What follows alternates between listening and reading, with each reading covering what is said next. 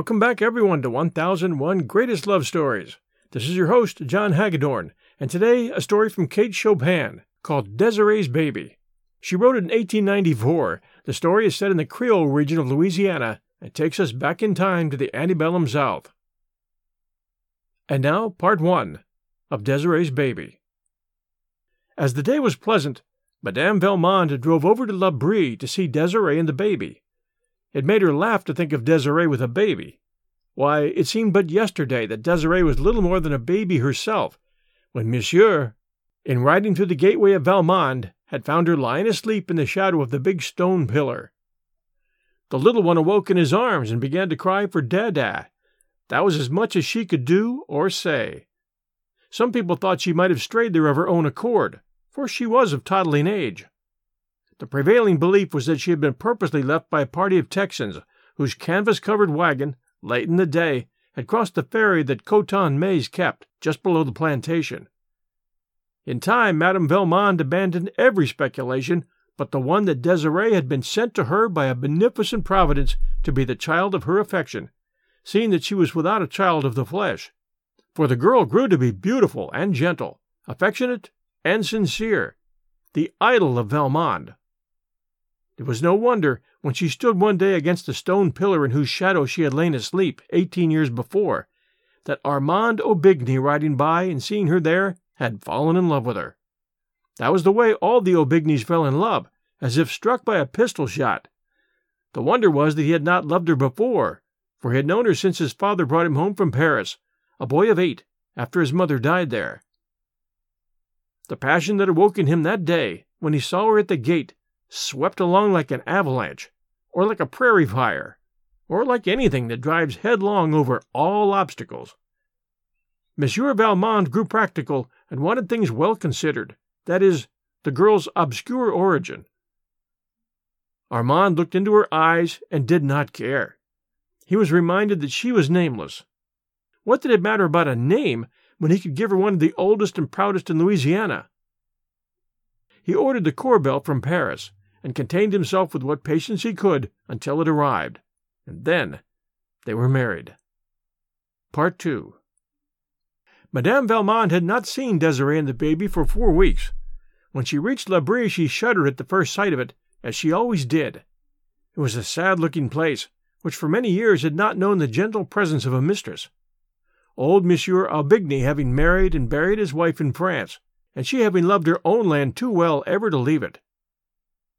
The roof came down steep and black like a cowl, reaching out beyond the wide galleries that encircled the yellow stuccoed house. Big, solemn oaks grew close to it, and their thick-leaved, far-reaching branches shadowed it like a pall. Young Aubigny's rule was a strict one, too, and under it his negroes had forgotten how to be happy, as they had been during the old master's easy-going and indulgent lifetime.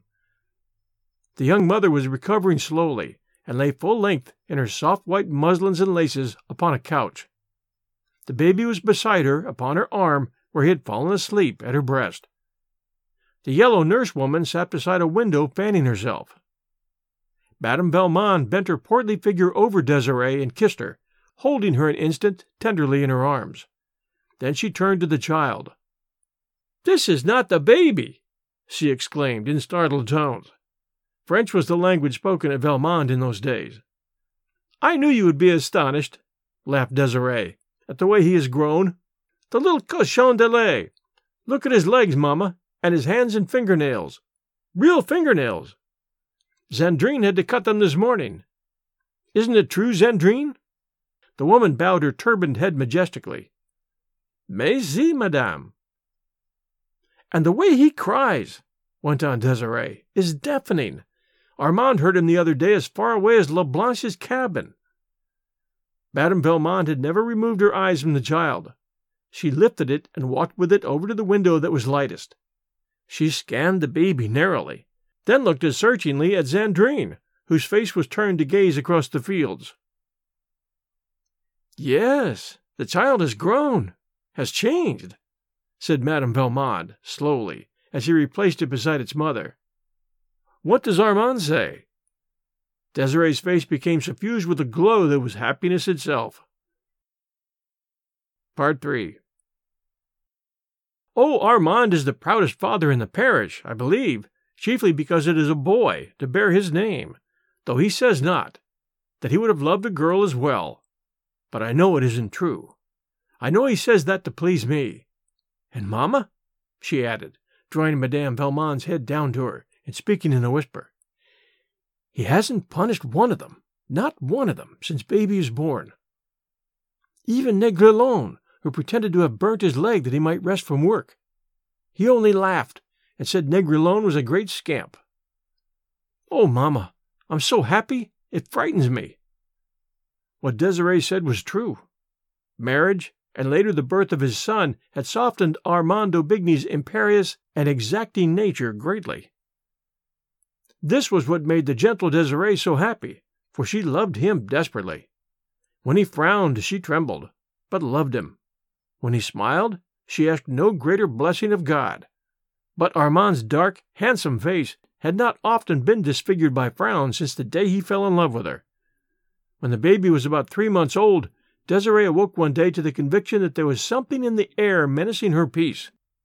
It was at first too subtle to grasp. It had only been a disquieting suggestion, an air of mystery among the blacks, unexpected visits from far-off neighbors who could hardly account for their coming. Then a strange and awful change in her husband's manner, which she dared not ask him to explain. When he spoke to her, it was with averted eyes, from which the old love-light seemed to have gone out. He absented himself from home, and when there, avoided her presence and that of her child, without excuse. And the very spirit of Satan seemed suddenly to take hold of him in his dealings with the slaves. Désirée was miserable enough to die.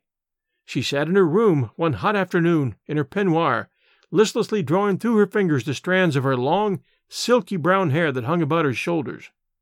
The baby, half naked, lay asleep on her own great mahogany bed, that was like a sumptuous throne, with its satin-lined half-canopy. One of Leblanche's little quadroon boys, half naked too, stood fanning the child slowly with a fan of peacock feathers. Désirée's eyes had been fixed absently and sadly upon the baby, while she was striving to penetrate the threatening mist that she felt closing about her. She looked from her child to the boy who stood beside him, and back again, over and over. "Ah!" It was a cry that she could not help, while she was not conscious of having uttered it. The blood turned like ice in her veins, and a clammy moisture gathered upon her face. We'll return to Part 4 of Désirée's Baby by Kate Chopin, right after this sponsor message. She tried to speak to the little quadroon boy, but no sound would come at first. When he heard his name uttered, he looked up, and his mistress was pointing to the door. He laid aside the great soft fan and obediently stole away, over the polished floor, upon his bare tiptoes. She stayed motionless, with gaze riveted upon her child, and her face the picture of fright. Presently her husband entered the room, and without noticing her, went to a table and began to search among some papers which covered it. "Armand!" she called to him, in a voice which must have stabbed him, if he was human. But he did not notice. "Armand!" she said again. Then she rose and tottered towards him. "Armand!" she panted once more, clutching his arm. "Look at our child! What does it mean? Tell me." He coldly but gently loosened her fingers from about his arm and thrust the hand away from him. "Tell me what it means!" she cried despairingly. "It means," he answered lightly, "that the child is not white. It means that you are not white." A quick conception of all that this accusation meant for her nerved her with unwonted courage to deny it. "It is a lie. It's not true. I am white. Look at my hair. It's brown. And my eyes are gray. Armand, you know they're gray. And my skin is fair," seizing his wrist. "Look at my hand. It's whiter than yours, Armand." She laughed hysterically. "As white as Leblanche's," he returned cruelly, and went away, leaving her alone with their child. When she could hold a pen in her hand, she sent a despairing letter to Madame Valmont. "My mother, Armand has told me I am not white. For God's sake, tell them it's not true. You must know it is not true. I shall die. I must die. I cannot be so unhappy and live." The answer that came back was brief. My own Desiree, come home to Valmont, back to your mother who loves you. Come with your child. When the letter reached Desiree, she went with it to her husband's study and laid it open upon the desk before which he sat. She was like a stone image, silent, white, motionless after she placed it there. Part 5. In silence he ran his cold eyes over the written words. He said nothing. "Shall I go, Armand?" she asked, in tones sharp with agonized suspense. "Yes, go." "Do you want me to go?" "Yes, I want you to go." He thought Almighty God had dealt cruelly and unjustly with him, and felt, somehow, that he was paying him back in kind when he stabbed thus into his wife's soul. Moreover, he had no longer loved her, because of the unconscious injury she had brought upon his home and his name. She turned away like one stunned by a blow, and walked slowly towards the door, hoping he would call her back. "Goodbye, Armand," she moaned. He did not answer her. That was his last blow of fate. Desiree went in search of her child. Zandrine was pacing the somber gallery with it. She took the little one from the nurse's arms with no word of explanation, and descending the steps, walked away under the live oak branches. It was an October afternoon. The sun was just sinking. Out in the still fields the negroes were picking cotton. Desiree had not changed the thin white garment nor the slippers which she wore. Her hair was uncovered, and the sun's rays brought a golden gleam from its brown meshes. She did not take the broad, beaten road which led to the far-off plantation of Valmont. She walked across a deserted field, where the stubble bruised her tender feet, so delicately shod, and tore her thin gown to shreds. She disappeared among the reeds and willows that grew thick along the banks of the deep, sluggish bayou, and she did not come back again. Some weeks later there was a curious scene enacted at La Brie. In the center of the smoothly swept backyard was a great bonfire. Armand Aubigny sat in the wide hallway that commanded a view of the spectacle, and it was he who dealt out to a half-dozen negroes the material which kept his fire ablaze. A graceful cradle of willow, with all its dainty furnishings, was laid upon the pyre, which had already been fed with the richness of a priceless layette. Then there were silk gowns, and velvet and satin ones added to these. Laces, too, and embroideries, bonnets and gloves, for the corbel had been of rare quality. Part 6. The last thing to go was a tiny bundle of letters, innocent little scribblings that Desiree had sent to him during the days of their espousal. There was the remnant of one back in the drawer from which he took them. But it was not Desiree's. It was part of an old letter from his mother to his father. He read it. She was thanking God for the blessings of her husband's love. But above all, she wrote, "Night and day, I thank the good God for having so arranged our lives that our dear Armand will never know that his mother, who adores him, belongs to the race that is cursed with the brand of slavery." And that ends our story, Desiree's Baby, which some could argue is not a love story, and others could say it is a love story. It's also a very sad piece of history. There's a lot to read between the lines of this story. Number one, it appears that Valmont fell in love with her really due to her beauty, and that his idea of love is obviously not the kind of love that can see beyond skin color. You can also read between the lines regarding Madame Valmont's exclamation about the baby, which very possibly represents her recognition of that baby's features, indicating that it has a mixed racial heritage. But Desiree, being innocent, thinks her mother's just exclaiming about how much the child has grown.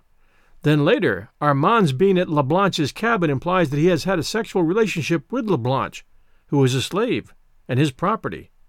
So there's a lot going on between the lines. And again, the whole situation is a sad comment on history. But it is well written, and it was a courageous thing to write at the turn of the century. Thanks for joining us for 1001 Greatest Love Stories.